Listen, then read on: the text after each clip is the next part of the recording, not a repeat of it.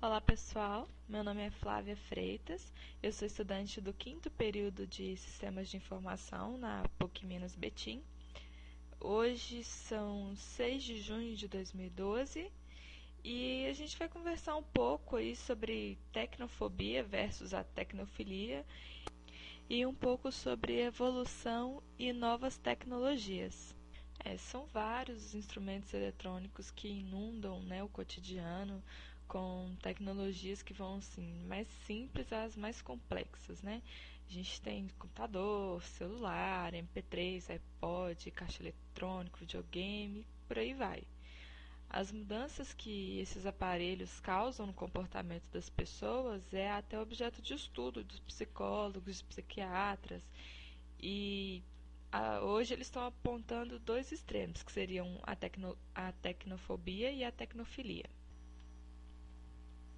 Para tentar entender o que causa esse vício, essa repulsa por aparelhos eletrônicos, a gente precisa ter em mente, tentar entender as mudanças que a tecnologia e a internet trouxeram para o relacionamento das pessoas, né? Para o relacionamento entre uma pessoa e outra. O mundo digital, ele é cheio de sensações, oportunidades que na vida real não seria possível para a pessoa. Então, acaba sendo um instrumento valioso para quem quer se relacionar, poder interagir com outras pessoas que também estão na internet, né? E simplesmente se desconectar quando melhor lhe convier, e é um grande atrativo para os usuários da internet, né? O pessoal conversa, escreve, a aparência dela que ela vai descrever é do jeito que ela quiser. Às vezes é uma pessoa tímida, ela não consegue interagir, ela tem vergonha de conversar pessoalmente. Na internet ela se sente mais à vontade, então isso acaba sendo um atrativo muito grande para elas. Já para quem tem pavor dessas ferramentas, né, já pensa totalmente diferente. Está exposto a um mundo em que as relações se apresentam de forma artificial, menos consistente, causa um longo quadro de sintomas aí. A gente tem relatos de nervosismo persistente, tremores, tensão muscular, transpiração, palpitação. Tem gente que chega a dar tontura, uma sensação de vazio na cabeça. Isso aí tudo são sintomas já de quem é tecnofóbico. E para a galera que está achando que a tecnofobia é alguma coisa, é uma doença típica de pessoas mais velhas, vai aí a informação que já foram feitos estudos aí com estudantes do primeiro ano de 38 universidades em 23 países, e essas pesquisas mostraram que a doença ela não atua em uma faixa etária específica, não. Muitos alunos aí de países como na Indonésia, na Índia, no Japão, no México, esses alunos apresentaram aí a tecnofobia. Em números que revelaram mais de 50% dos estudantes. Geralmente, as pessoas que têm tecnofobia manifestam com receio de utilizar computador. Quando vão ao banco, preferem ir ao caixa, conversar diretamente com uma pessoa do que interagir com uma máquina. Já vi casos até de pessoas que aceitam, né, tem obrigação, assim, numa empresa, por exemplo, de utilizar o computador para fazer uma contabilidade, né, o balanço do dia, e aí elas fazem tudo lá na máquina, no sistema, aí ela sai conferindo no caderninho, um a um, as vendas que ela fez, porque ela não consegue ter confiança, ela não consegue perceber que a máquina pode fazer aquilo ali para ela. Um exemplo nacional muito interessante é do escritor Jorge Amado, que ele relutava incansavelmente em incorporar o computador à rotina. Ele acreditava que o uso do computador ia alterar o processo criativo, aí ele preferia continuar redigindo os livros, né, na máquina de escrever.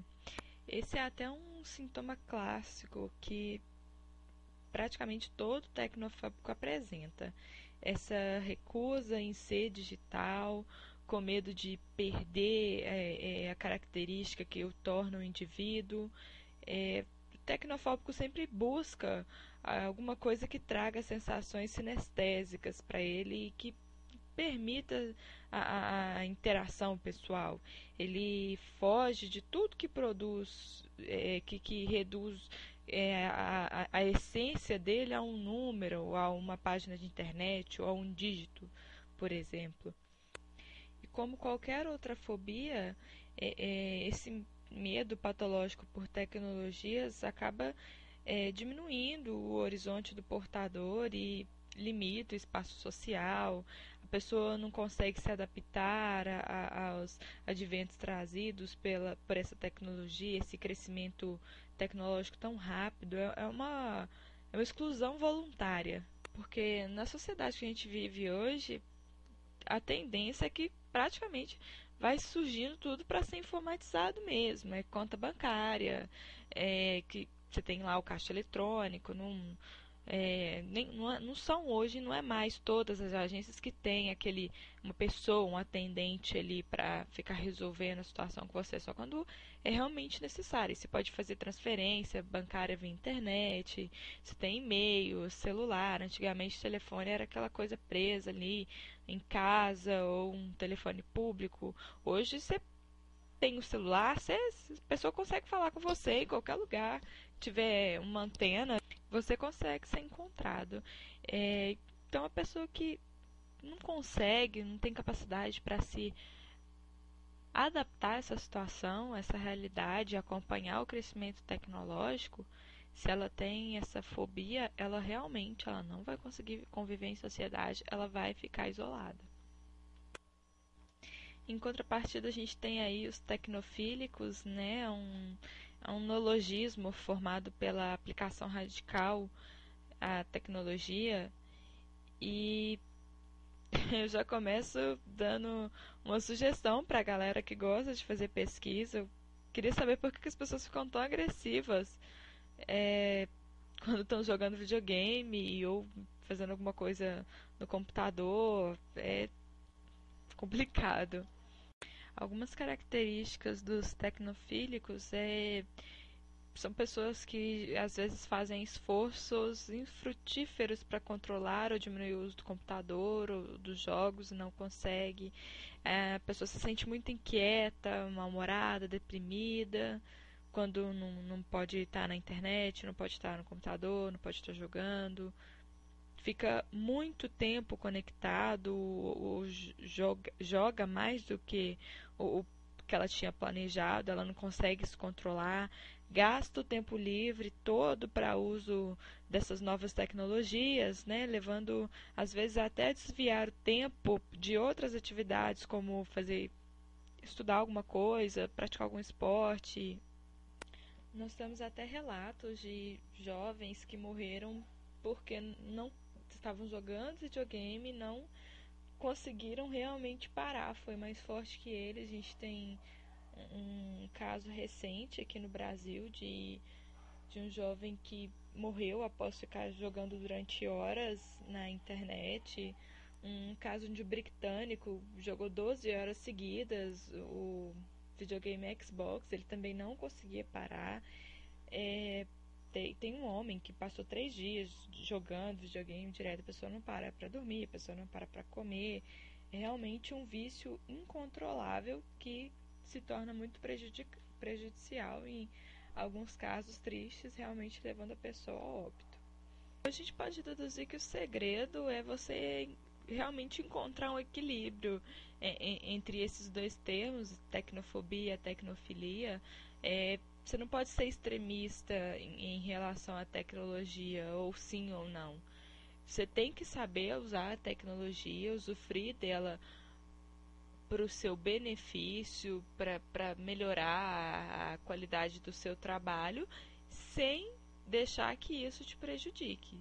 Você pode ter diversão, pode ter prazer através da tecnologia, mas sem como tudo na vida, sem exagero. Uma coisa que eu gostei muito foi a ação aí por parte do governo em investir no treinamento de professores para que eles pudessem repassar esse conhecimento para os alunos na questão de informática. No caso aí, eles montaram, né, novos laboratórios, deram uma verba para... Estão fazendo isso ainda, estão distribuindo verba para as escolas para que eles possam montar laboratórios. Esses professores estão recebendo um treinamento para que eles repassem esse conhecimento para os alunos. E na área educacional, grande parte da dificuldade de implementação dos computadores nas escolas públicas deve-se justamente à resistência aí dos professores na utilização dessas novas tecnologias. Inclusive, se discute que a criação de novos hábitos em relação à tecnologia é uma das responsabilidades da educação formal. Para que o professor mostre para o aluno, para o jovem que está vindo aí agora, que a tecnologia não é só para jogo, não é só diversão, não é só rede social. A tecnologia está aí para eles trabalharem também. Hoje em dia é muito mais fácil você conseguir um emprego se você tiver conhecimento numa apresentação, como fazer uma apresentação de slide, documentação em texto. Então isso tudo faz parte da educação fundamental do aluno, que está finalmente recebendo investimento por parte dos nossos governantes.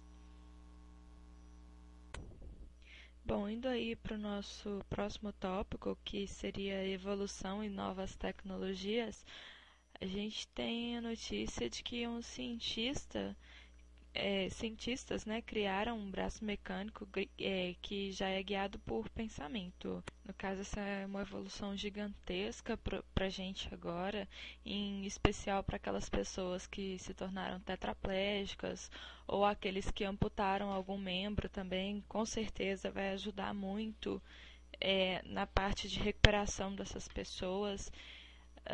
No caso, foram feitos 6 testes, né, com o braço mecânico. Ele funciona através de ondas cerebrais. O braço robótico foi testado por uma americana de 58 anos, e ela sofreu um derrame cerebral há 15 anos, então ela perdeu, no caso, todos os movimentos de todos os membros e só se comunicava através do olhar. Na fase de treinamento com o robô da DLR, assim, levou alguns anos, né, para aperfeiçoar, e envolveu uma cirurgia cerebral, mas a Vogel diz que os resultados são a prova conclusiva de que os robôs já podem ser controlados apenas com o pensamento mesmo, através das ondas cerebrais que fazem esse braço mecânico funcionar. Nessas 6 tentativas que eu comentei, eles obtiveram sucesso em 4 delas, né? No caso, a americana conseguiu levantar uma xícara até a boca, e nas outras 2 ela quase derrubou a xícara na mesa. Aí, nesse momento, eles resolveram parar para fazer testes, né? No caso, não sentiu tanta segurança. Então, se fosse, não sei, talvez alguma coisa quente, já correria o risco. Então, isso é um longo processo que é muito trabalhado, mas né, mais de 50% das tentativas aí já funcionou. Então, a gente pode ver que já está num estágio bem avançado esse desenvolvimento. Outra matéria interessante aqui é um robô que foi programado para simular as emoções humanas, e nessa fase de teste que ele também estava, ele agiu fora do normal, né? Após passar, ele passou um dia com uma das pesquisadoras, e no caso, esse robô foi programado para sentir emoções humanas, para amar, para ser carinhoso. E no caso, ele tentou evitar que ela fosse embora. Ele bloqueou a porta de passagem, ficou exigindo abraços, e essa história se espalhou, né? Foi contada em diversos sites, diversos blogs. Se vocês procurarem aí no Google, vocês vão ver. É uma história bem interessante, até meio cômica, né? O robô querendo impedir a mulher de sair por causa da confusão, da crise que ele teve, né? Na certa, alguma coisa, algum erro na programação. Mas os criadores, né, os pesquisadores que estão envolvidos no projeto já anunciaram que Kenji, que é o nome do robô, ele deve ser desligado permanentemente, mas o cientista que criou o Kenji está bem otimista. Ele declarou que espera produzir aí um outro robô que tenha sucesso onde o Kenji falhou, né? E no, esse para ele foi apenas um contratempo. Ele tem plena confiança de que um dia a gente vai viver lado a lado com os robôs e que até possamos amar e ser amados por robôs. No caso, essa é uma situação até meio polêmica. Se a gente for parar para reparar, a maioria dos filmes que a gente tem, filmes futuristas, eles expressam que a gente realmente tem que ter amor aos robôs, até amor à máquina. No filme AI, Inteligência Artificial, a gente consegue ver isso.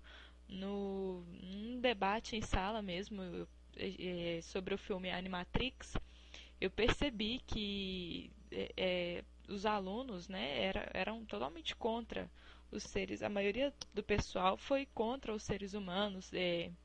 Quem já teve a oportunidade aí de assistir o Animatrix, os primeiros episódios, pode perceber lá que a máquina, né, no caso um androide, mata um ser humano e ele pede para ser julgado, e a justiça declara que ele simplesmente vai ser desligado, vai ser destruído, e todos os robôs da mesma série que ele, também deveriam ser destruídos. Aí começa uma revolução e tudo. E então o pessoal no debate estava questionando, falando que o ser humano foi mal, que não foi justo com o robô. Eles esquecem que aquilo ali é uma máquina programada. Por mais que a gente se esforce no desenvolvimento de um sistema, o robô nunca vai ter a essência que a gente tem, que é o que a gente chama de alma. Muitas dessas pessoas, até mesmo se você questionar elas, questão de proteção dos animais e tudo assim, o problema é do animal. Só que elas não percebem que quando os animais são destruídos, eles são extintos, isso nos afeta diretamente. O robô não, mas se, por exemplo, uma raça de macacos é extinta, os parasitas que viviam nele, que ele já estava acostumado com aquilo, já tinha imunidade, eles conseguiam conviver mesmo com aqueles parasitas, aquelas doenças. Essas doenças não vão simplesmente ficar extintas junto com os animais que foram extintos. Elas vão procurar outros hospedeiros. E isso vai nos atingir porque a gente não tem defesa contra elas, a gente não vai saber conviver com elas. Então é muito mais importante a gente preservar aí as nossas espécies biológicas do que preocupar nos direitos de um robô, por exemplo. Tem também uma redação do site Inovação Tecnológica do dia 4 sobre a inclusão robótica. Ele fala que depois de da robótica ficar meio perdida numa série de expectativas frustradas, ela parece ter finalmente encontrado um nicho para a inserção dos robôs na sociedade, né? Enquanto os robôs assistentes não se tornam aí capazes de ajudar a lavar a louça, limpar a casa, lavar o carro, a nova onda de inclusão robótica está se dando através aí do suporte a pessoas idosas com deficiência física, pacientes hospitalizados. Os exoesqueletos e as próteses robotizadas, como o braço biônico que eu já tinha citado, são exemplos claros aí de solução capazes de dar à robótica um senso de realidade, né? Uma grande vantagem é que, com o avanço das interfaces neurais, é cada vez mais fácil você conectar as próteses biônicas diretamente ao cérebro humano. E isso consequentemente, isso elimina a complicada tarefa aí de criar um cérebro robótico, né?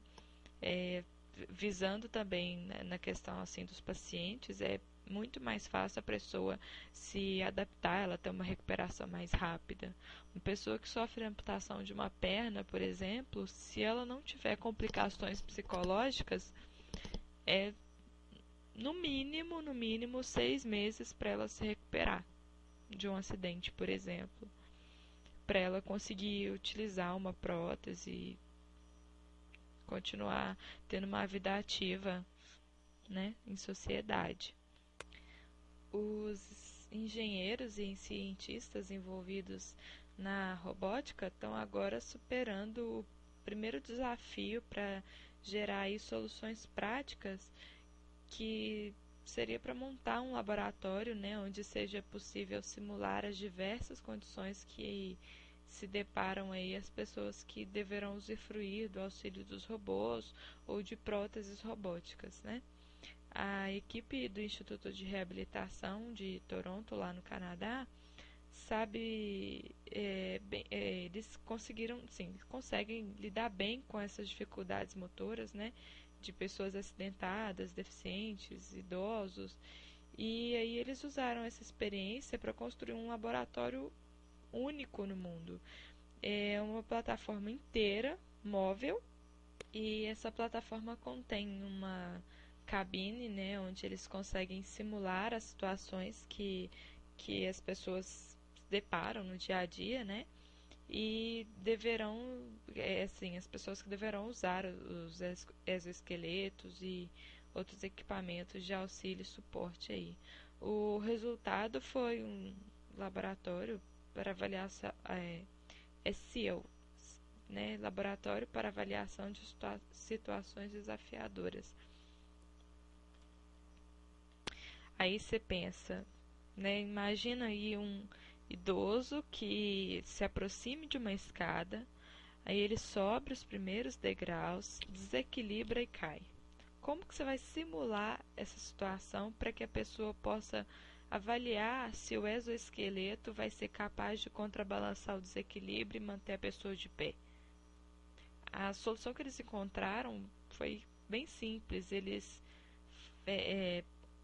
declaram que você faz com que a escada se movimente exatamente como parece estar acontecendo com a pessoa que se desequilibra, e essa será uma das muitas possibilidades e situações que serão avaliadas lá no Instituto, né? Outras podem incluir aí os pisos escorregadios, diversos graus de inclinação para teste de cadeira de rodas, degraus que parecem ficar mais altos ou mais baixos, né? Ou até mesmo quando a pessoa escuta um barulho repentino e acaba se assustando e desequilibrando, entre outros aí acidentes que podem ocorrer.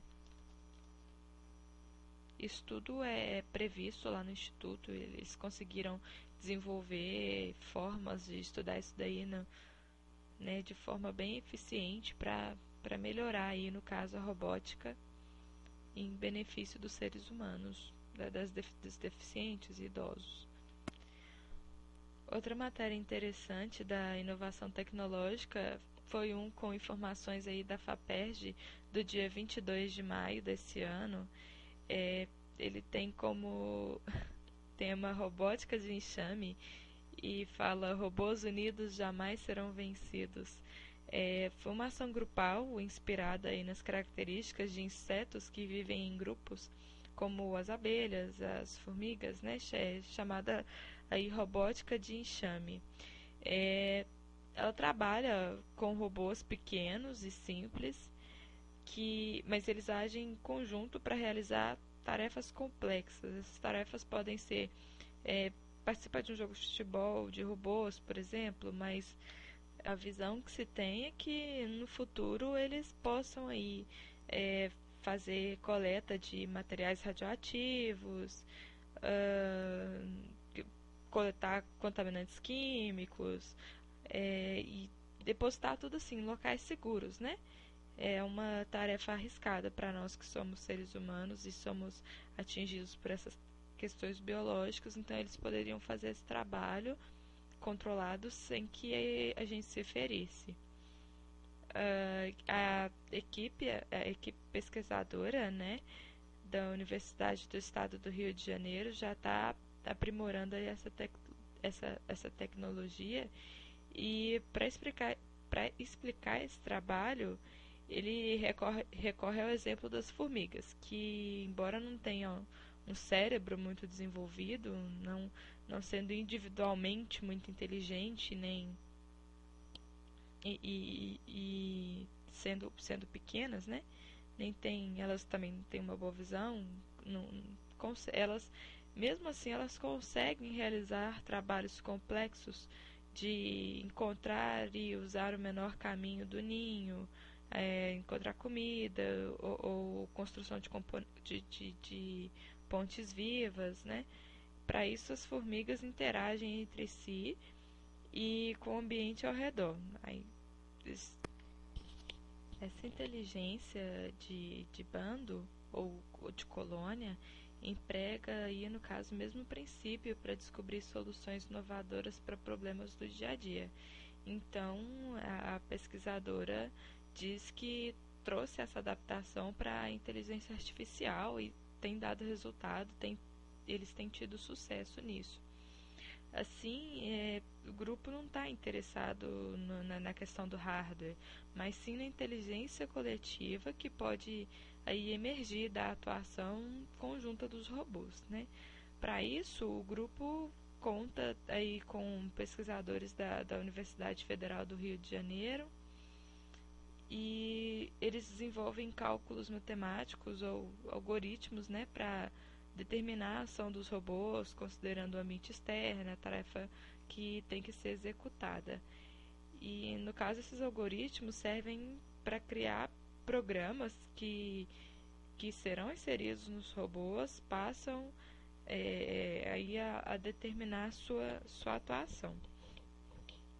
Aí, assim, eles possuem aí, no caso, diferentes tipos de sensores, e os robôs são capazes de avisar quando encontram o que procuram, no caso um para o outro, partículas contaminadas, sobreviventes ou sob escombros, e só param a busca quando eles alcançam o objetivo ou quando acaba a bateria, que é quando não tem mais jeito mesmo. Então é uma coisa bem ativa, bem visualizada aí no caso. É uma grande vantagem também que eles citam é que a robótica de enxame é que não é necessário controle remoto, nem nenhum tipo de comando centralizado.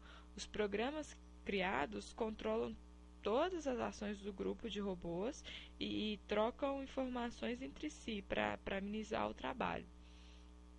E, no caso, dependendo da situação, eles eles podem fazer até com que os robôs andem em fila, se locomovam como um cardume de peixes, se dividem em grupos para atuar em tarefas diferentes, mas colaborando entre si e se harmonizando sempre a uma única finalidade, né? Criando bem aí aspecto, imitando, no caso, né, as formigas, as abelhas que protegem a colmeia, sempre em prol do bem comum, em prol de conquistar algum objetivo. Bacana que a pesquisadora relatou ainda que eles estão trabalhando para criar situações em que as máquinas, por si só, vão redistribuir suas tarefas, no caso, quando um dos robôs falhar no meio de uma missão. E diversos testes já foram realizados aí em laboratório, todos bem sucedidos, têm tido sucesso no projeto. Entre eles seria encontrar focos de contaminação radioativa em uma sala e simulados assim por pontos de luz, né, para não correr o risco de falha de segurança, e ou então realizar a seleção e separação do lixo também. Eles obtiveram sucesso. No primeiro caso, os robôs foram programados para somente depois de encontrarem os focos luminosos, e no segundo, os robôs foram munidos de sensores para identificar os diferentes tipos de lixo, né, que são papelão, plástico, e aí os programadores seriam responsáveis para separá-los dos outros, do resto. A gente tem aí também robôs voadores, né? A equipe está começando agora a criar algoritmos para um tipo diferente de máquina, né? Que são esses robôs. E eles relatam que poderiam aplicar essas máquinas para supervisão de desmatamento em grandes áreas, né? Como a região amazônica, para proteção. No caso, os robôs sobrevoariam a um local específico, e quando eles avistassem, identificassem áreas desmatadas, eles avisariam uns aos outros até que a informação chegasse no computador central e que estivesse monitorando a tarefa, né? No caso, para que se tomasse alguma atitude ali. E ainda de acordo com a pesquisadora, outras possibilidades da aplicação dessa robótica, incluem aí o mapeamento de locais de difícil acesso para que seres humanos não corressem risco, e ainda tem a ajuda aí para detectar o transporte de substâncias proibidas em bagagens, aeroportos, e futuras explorações assim de outros planetas também poderiam enviar esse tipo de robô. Bom, pessoal, no mais é isso. Vocês podem ver mais sobre esses tópicos e outros no site Inovação Tecnológica. Agradeço pela atenção de vocês, espero que vocês tenham gostado. E nós vamos ficando por aqui. Até mais.